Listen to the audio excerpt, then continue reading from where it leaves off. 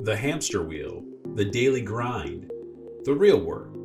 Welcome to today's Leadership Thought of the Day, brought to you by Leadership Lifestyle Podcast. So those three things are the reasons why we get bogged down in the inertia of business and don't spend a lot of time sitting still, planning the future.